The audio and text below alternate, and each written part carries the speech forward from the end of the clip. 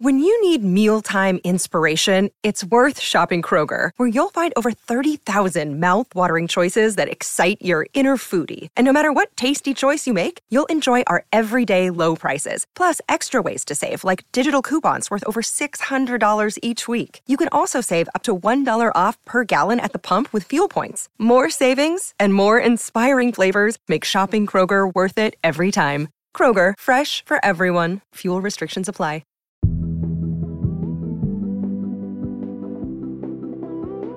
A year ago, when I asked the internet what if Bridgerton was a musical, I could not have imagined we would be holding a Grammy in our hands. Hi, I'm Rachel Hampton. And I'm Daniel Schrader, sitting in for Madison Malone-Kircher. And you're listening to ICYMI. In case you missed it. Slate's podcast about internet culture. And unfortunately for Madison, because she's not here, we're talking about one of her favorite topics, which is Martha Stewart. Poor Madison, she really had a great deep dive into Martha's content back on Christmas Day on our show. So if you missed that, definitely go check it out. But the big news that she missed today is, Rachel, Martha Stewart's cat is dead.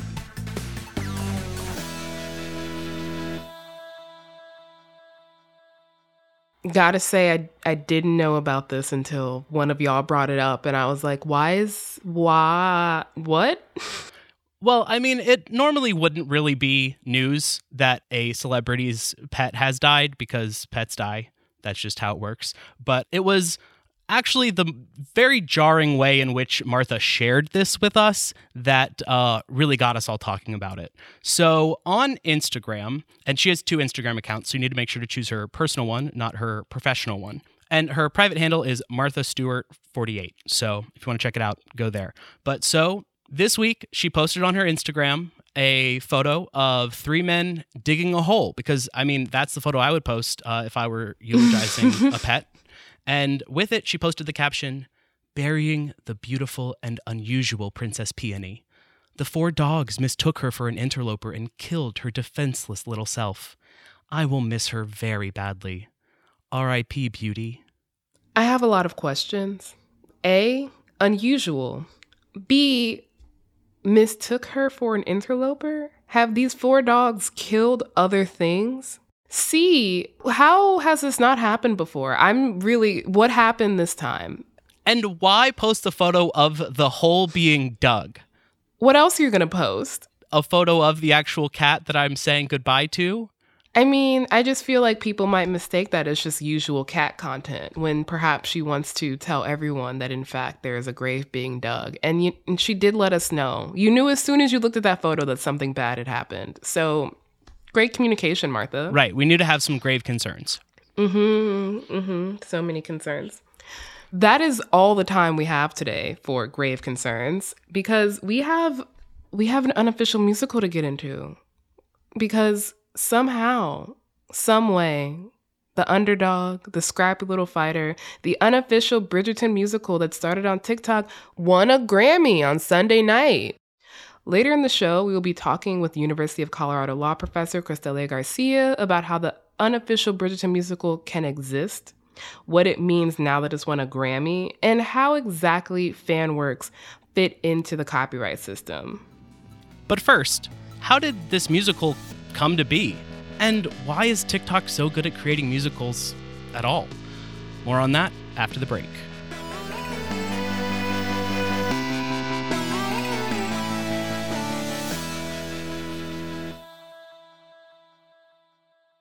Tired of not being able to get a hold of anyone when you have questions about your credit card? With 24/7 US-based live customer service from Discover, everyone has the option to talk to a real person anytime, day or night.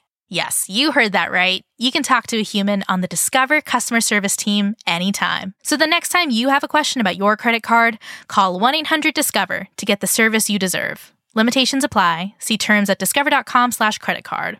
Another day is here, and you're ready for it. What to wear? Check. Breakfast, lunch, and dinner? Check. Planning for what's next and how to save for it? That's where Bank of America can help. For your financial to-dos, Bank of America has experts ready to help get you closer to your goals.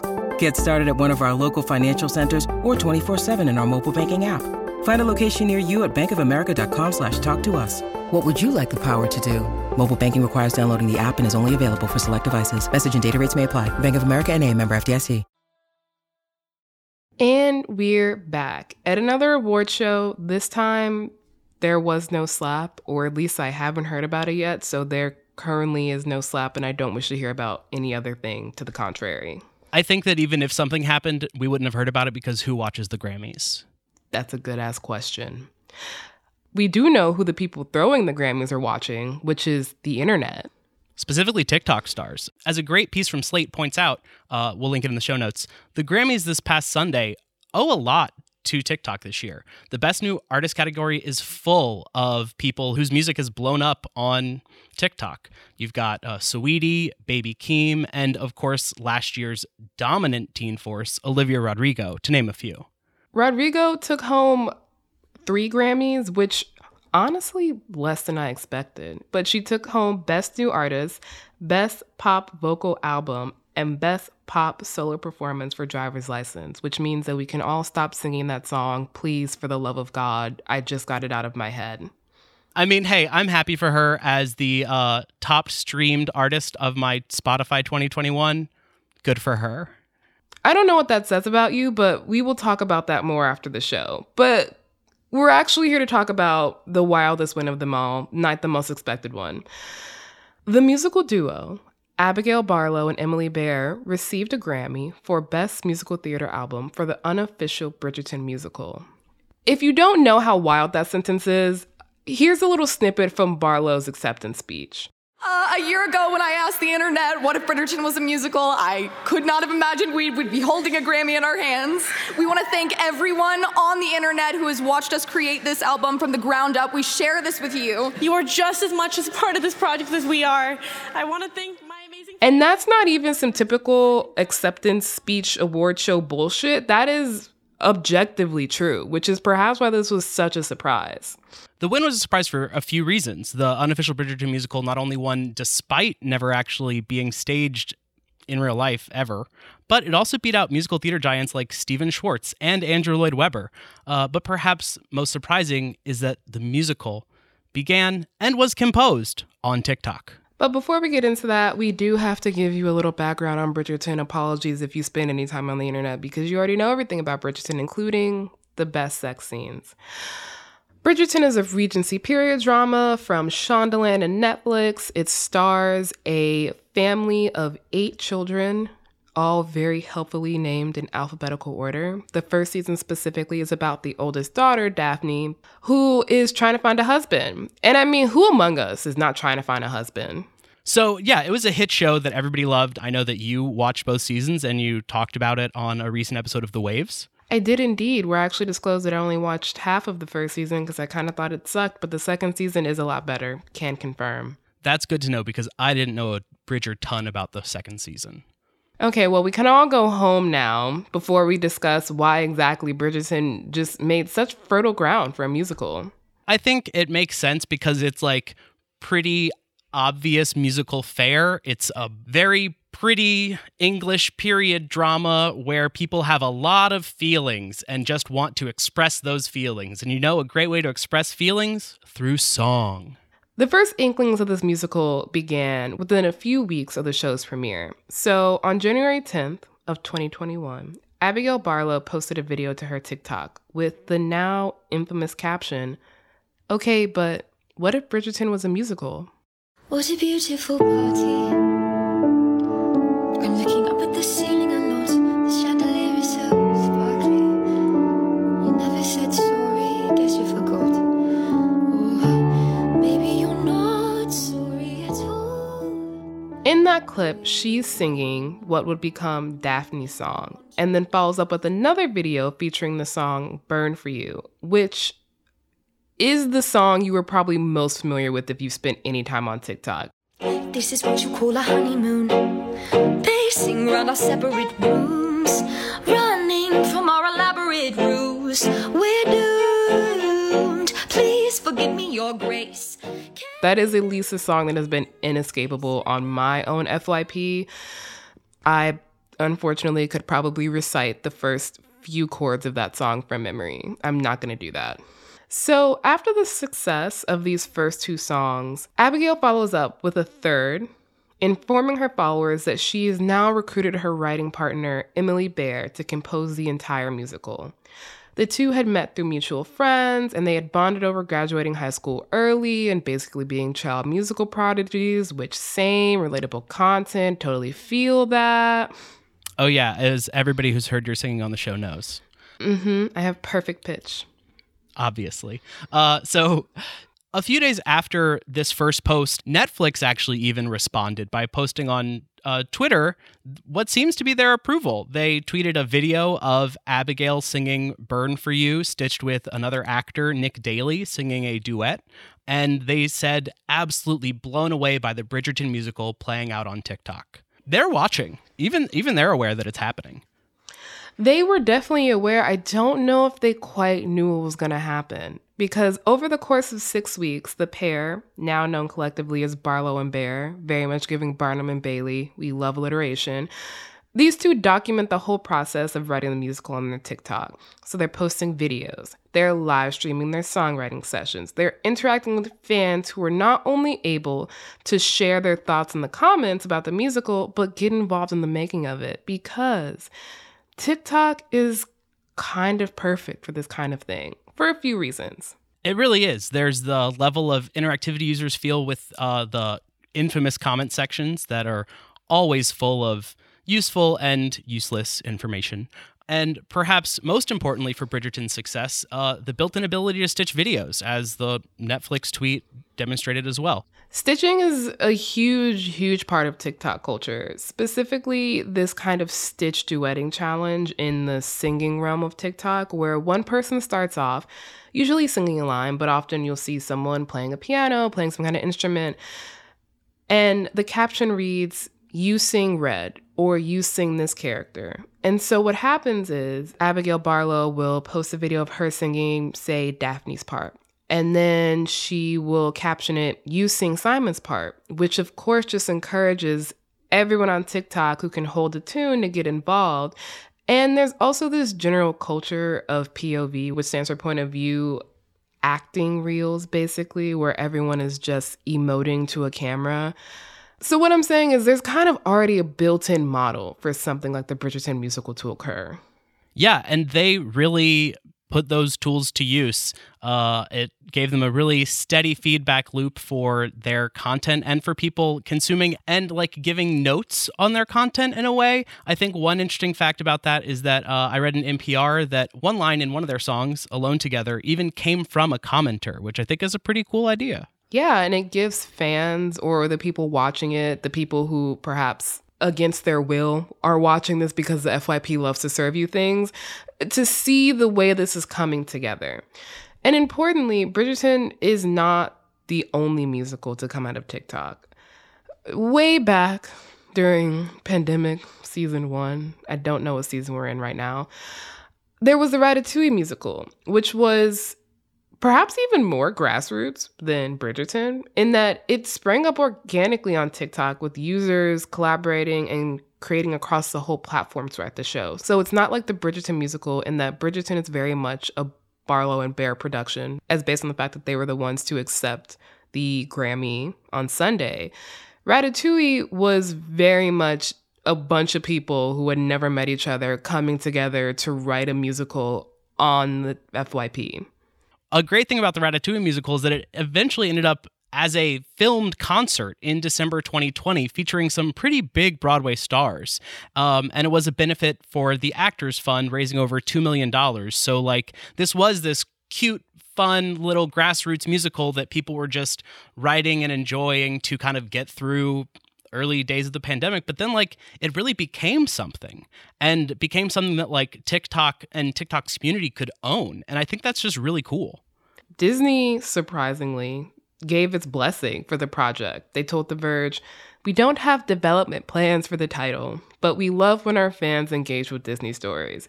We applaud and thank all of the online theater makers for helping to benefit the Actors Fund in this unprecedented time of need."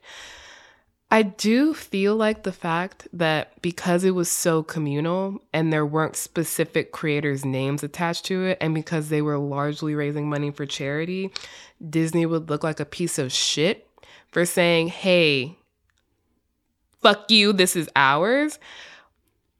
But with Bridgerton, I feel it's a bit more murky.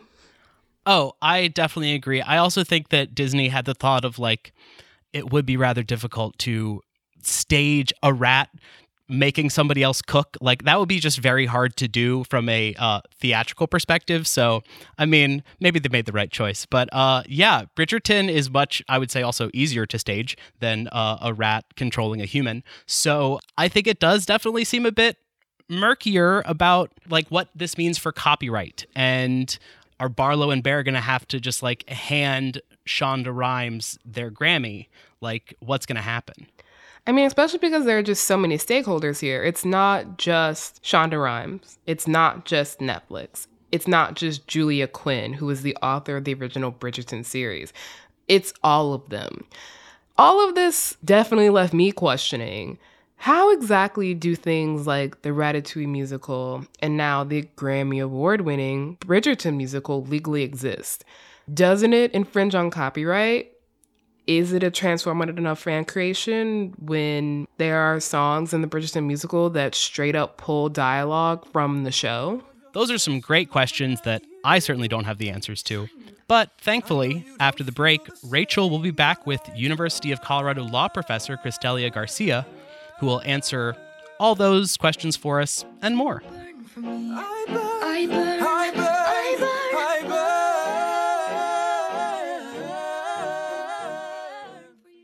This episode is brought to you by Progressive Insurance. Hey, listeners, whether you love true crime or comedies, celebrity interviews, news, or even motivational speakers, you call the shots on what's in your podcast queue, right? And guess what? Now you can call the shots on your auto insurance, too. Enter the Name Your Price tool from Progressive. The Name Your Price tool puts you in charge of your auto insurance by working just the way it sounds. You tell Progressive how much you want to pay for car insurance. Then they'll show you a variety of coverages that fit within your budget, giving you options. Now, that's something you'll want to press play on. It's easy to start a quote, and you'll be able to choose the best option for you fast.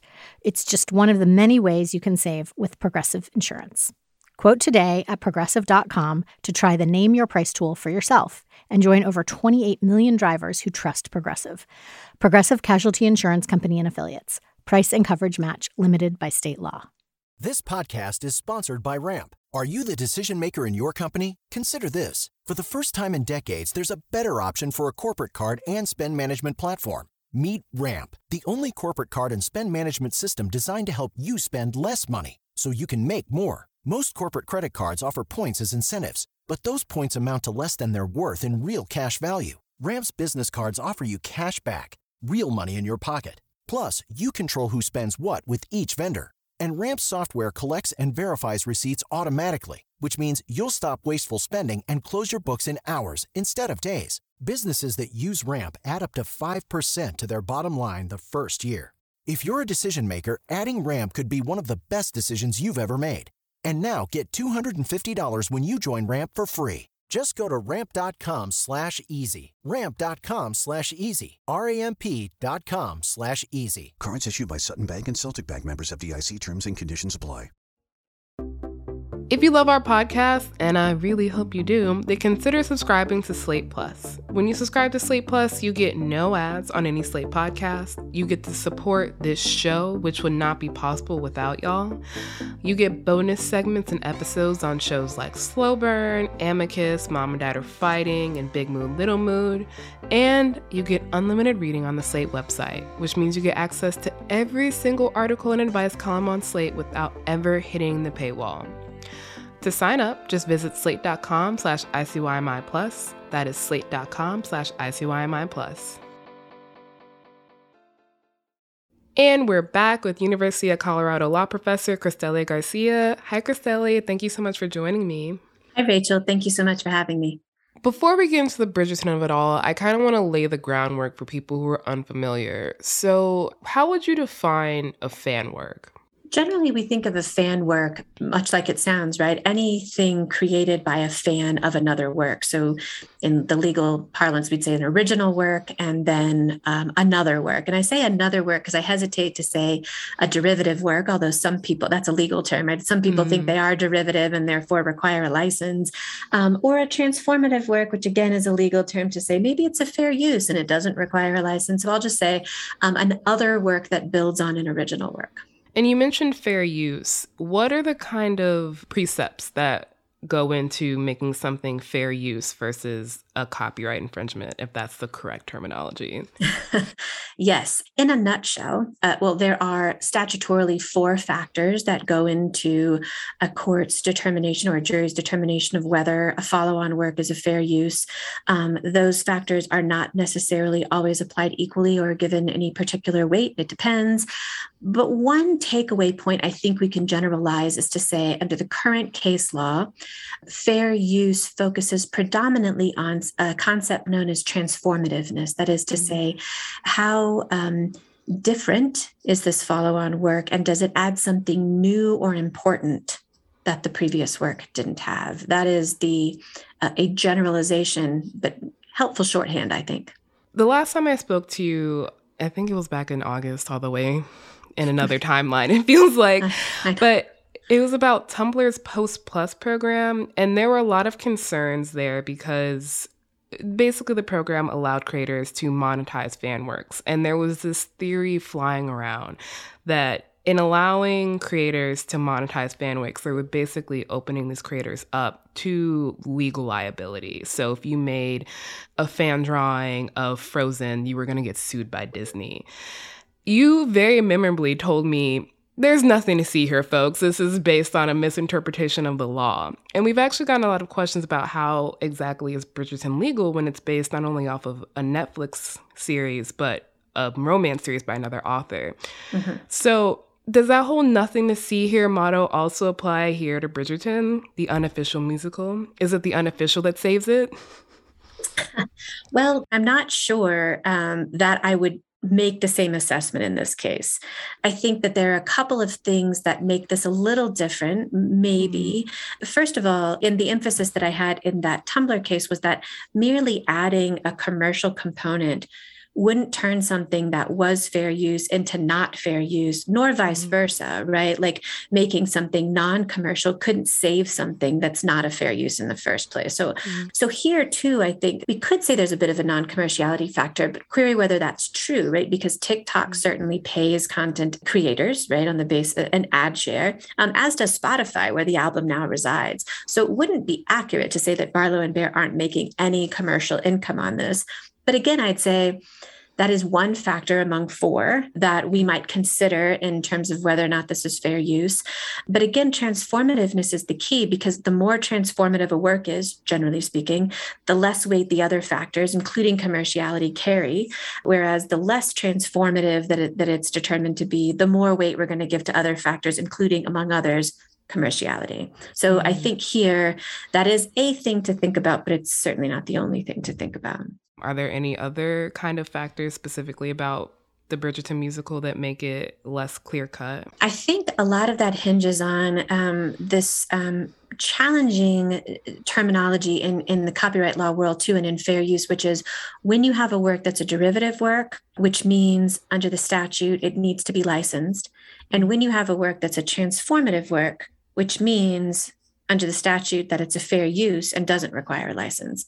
And the challenge is that there's a lot of work that skate that line pretty closely, where derivative works are often thought of as taking a work and recasting it in some new medium. So quintessential examples of derivative works, for example, take a novel and translate it into another language. That's derivative. Take a book and turn it into a TV series, right? Write a screenplay for it. That's derivative. And so Netflix had to license Julia Quinn's books to write their series. Frankly, I'm inclined to think that a musical based off of an audiovisual work like a film is leaning towards a derivative work, because it takes the content and recasts it in some new way. That said, and the reason I think this can be a close call, it adds a lot of new stuff, right? Mm-hmm. Like, it's not like it took songs from the series and just kind of, sung them in a different voice. They're not cover songs. They're not even remixes, right? It's completely original work mixed in with other work, right? Yeah. So it's conceivable that an argument could be made that it does something so new and so different in purpose and character, to use legal terminology around this, that we might actually have a transformative use that's fair use. If not, then I think what we'll see Barlow and Bear doing is getting an ex post license, right, and sharing some revenues that are coming from this with the copyright holders. The thing that struck me the most about Bridgerton, the musical, is that it kind of used dialogue directly from the show. And I was wondering as to whether that made it less fair use. As a copyright attorney, I too cringed when I saw that the dialogue was in there, because I thought, damn it, had you just not done this, then I think we could have made a more colorful argument. And listen, there's never one determinative thing, right, when it comes to fair use. But the challenge with using an actual sample, which is what this is, right, of the dialogue, it's not that they took the dialogue and then read it in their own voices, or, changed the words around and read them in a different language, say, right, or anything like that. They literally lifted it. Is that we have a lot of case law that suggests that sampling, which is, a common musical technique, is not fair use. And so even if a court or a jury was to find fair use for the musical as a whole, I would, without a doubt, think that those particular samples of the dialogue would need to be either licensed or removed from the tracks. Okay, that makes a lot of sense. I feel like with this case, and with honestly a lot of the cases of copyright use online, so much of it comes down to whether or not the copyright holder decides to take issue with it. Is that kind of what's happening here, with neither Netflix or Julia Quinn really suing? Right. That's an excellent observation. And it's certainly true, right, that copyright infringement is really only copyright infringement or alleged copyright infringement when the copyright owner acts to enforce their rights, right? And if the copyright owner declines to sue for copyright infringement, then we don't have a thing. And there are a lot of reasons why it could be the case that the copyright owners for both Bridgerton, the series, and the Julia Quinn for the books haven't done anything, if they haven't, which go back to the same sort of thing we were talking about with Tumblr and the fan-created works, that there's a lot of PR around, bad PR, I should say, possibilities for suing fans, right? Suing people who love the work. And in fact, what was going on with the unofficial Bridgerton musical is a love letter from the fans to the series. So there's a lot to that bolsters the series, bolsters interest in the series, even people who weren't watching before. So to some extent, it does exposure and promotion, which I always hesitate to cite as things, but they could be things. And so particularly in light of the Grammy win, I think the most likely outcome of that would be some kind of ex post, that is to say, after the fact license with the powers that be, that arranges some sort of a rev share, right? Because they are pulling in at this point and will continue in light of the Grammy win, streams on Spotify and views on TikTok and the advertising revenue associated with that. Okay. And then my last question is, could Netflix technically add like Grammy Award winning to Bridgerton's accolades? Well, see, that might be the hook for getting this negotiation off the ground. I think that it would be disingenuous, a bit of a stretch to say that Bridgerton is now a Grammy Award winning thing, unless and until that ex post agreement is in place, and then they can sort of bring it into the family of things and go from there. Who knows what they're going to do, but I feel like that would be a touch inaccurate. Okay, good to know. Bridgerton not up for an EGOT in any moment. All right, well, that is all my questions. Thank you so much for joining us, Crystalia. Thank you again for having me, Rachel. It was my pleasure. That was Crystalia Garcia, law professor at University of Colorado.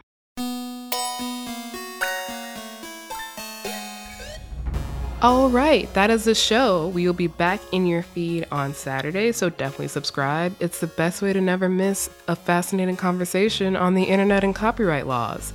Please leave a 5-star rating and review in Apple or Spotify. Tell your friends about us. Tell your lawyer friends about us. Tell your copyright infringing friends about us. You can also follow us on Twitter at ICYMI_pod, which is also where you can DM us your questions like, is this legal? You can also always ask us if anything is legal at ICYMI@slate.com. Please don't confess a crime in our inbox.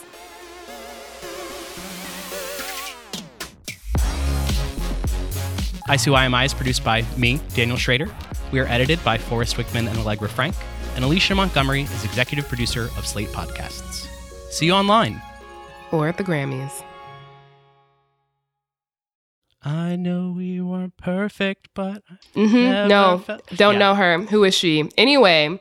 Hello, it is Ryan, and I was on a flight the other day playing one of my favorite social spin slot games on ChumbaCasino.com. I looked over at the person sitting next to me, and you know what they were doing? They were also playing Chumba Casino. Coincidence? I think not. Everybody's loving having fun with it. Chumba Casino is home to hundreds of casino-style games that you can play for free anytime, anywhere, even at 30,000 feet. So sign up now at ChumbaCasino.com to claim your free welcome bonus. That's ChumbaCasino.com and live the Chumba life. No purchase necessary. VGW. Void where prohibited by law. See terms and conditions. 18+.